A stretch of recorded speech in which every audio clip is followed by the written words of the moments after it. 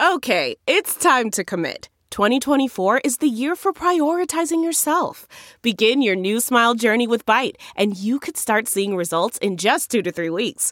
Just order your at-home impression kit today for only $14.95 at Byte.com.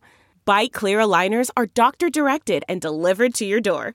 Treatment costs thousands less than braces. Plus, they offer financing options, accept eligible insurance, and you can pay with your HSA, FSA.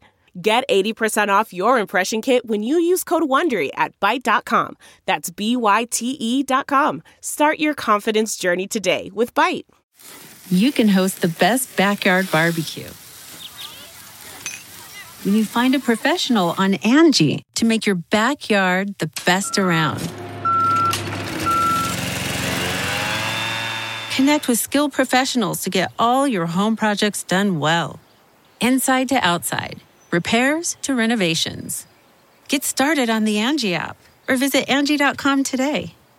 You can do this when you Angie that.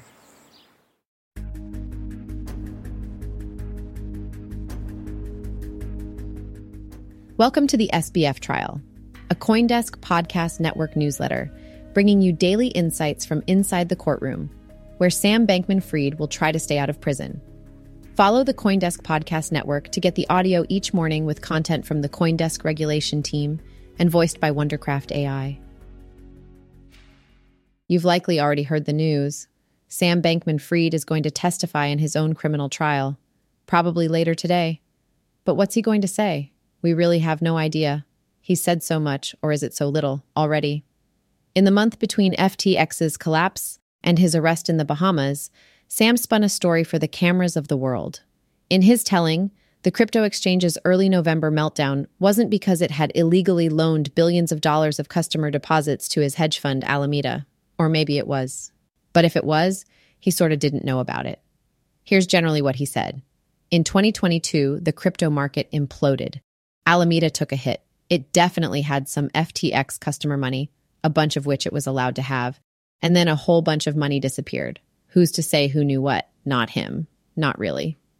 I was vaguely aware, Sam Bankman-Fried said during his halting December 1st, 2022 interview with George Stephanopoulos, portions of which have been played during the trial.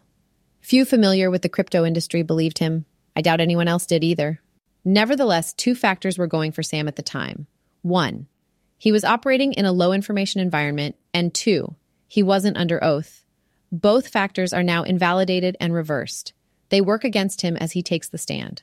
Let's start with the first. When Sam gave that broadcast interview, his first chance to tell his tale to as many normal people as possible, he assumed a unique position of authority as to FTX and its downfall. Sure, there were press reports that hinted at nefarious deals, like Caroline's alleged tell-all to employees of Alameda, but those were all hearsay. Against that, Sam's heady opportunity to be a first-person narrator. Caroline wasn't saying her side directly to the public. He could, so he did. The story he gave to GMA was not convincing. His long pauses bled into hardly artful dodges of difficult questions. Sam admitted he felt absolutely terrible that a lot of people got hurt by the company's implosion, and he wished he took, a lot more responsibility for understanding what the details were, what was going on at Alameda, rather than leave it to others like the lawyers. What Sam could not provide in answers, he tried to make up for with solutions. Weeks after resigning from the bankrupt FTX, he told GMA's audience that he was trying to focus on what he could do going forward to be helpful for his failed company. For what it's worth, FTX's new CEO, Enron John Ray III, wanted nothing to do with Sam and ignored his emails and texts. Stephanopoulos pushed and pushed Sam on whether he knew about Alameda robbing FTX's piggy bank, as the press alleged Caroline had said he did. Refusing to take Sam's dodging, the interviewer conjured up a prescient scenario. We'll transcribe it here. Stephanopoulos, if she's in court and you're in court and she's under oath and you're under oath and you're asked, did you know that these funds were being funneled to Alameda? What is your answer? Sam pauses for 8 seconds. Sam, I did not know that there was any improper use of customer funds. Over the last 3 weeks at trial, we've heard Caroline and a whole bunch of other FTX insiders testify under oath that Sam knew about the secret loan arrangement. Not only that he knew, but that he ordered code to be written that allowed it to happen. Not only that he orchestrated it, but that he hid it from his lawyers. that he ignored their pleas to shut off the customer fund valve, that he spent their money on his business, on other businesses, on loan payments, on sponsorships, on apartments and island houses.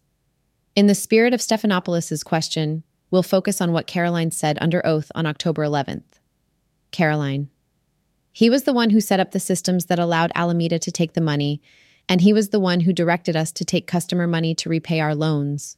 So, what's Sam going to say under oath? We really have no idea.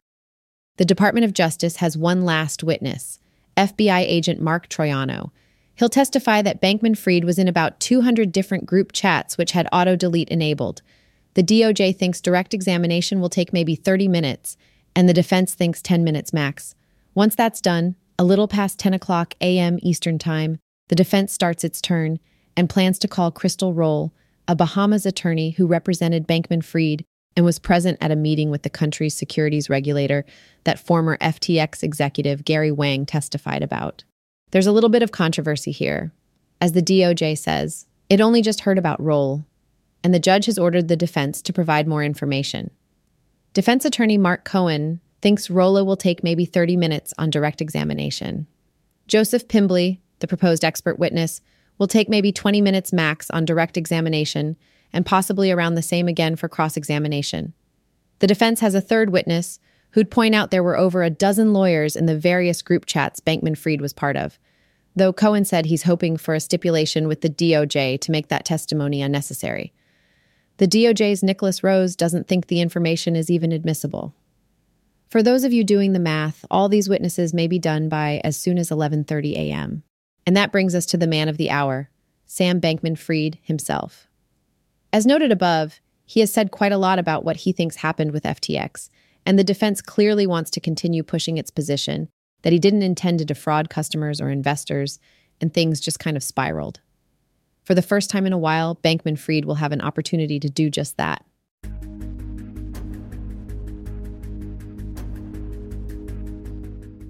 Want to follow along? Sign up for CoinDesk's new daily newsletter, The SBF Trial, bringing you insights from the courthouse and around the case. You can get the podcast each day right here by following the CoinDesk Podcast Network. Thanks for listening. Look around. You can find cars like these on AutoTrader. New cars, used cars, electric cars, maybe even flying cars. Okay, no flying cars, but as soon as they get invented, they'll be on AutoTrader. Just you wait. AutoTrader.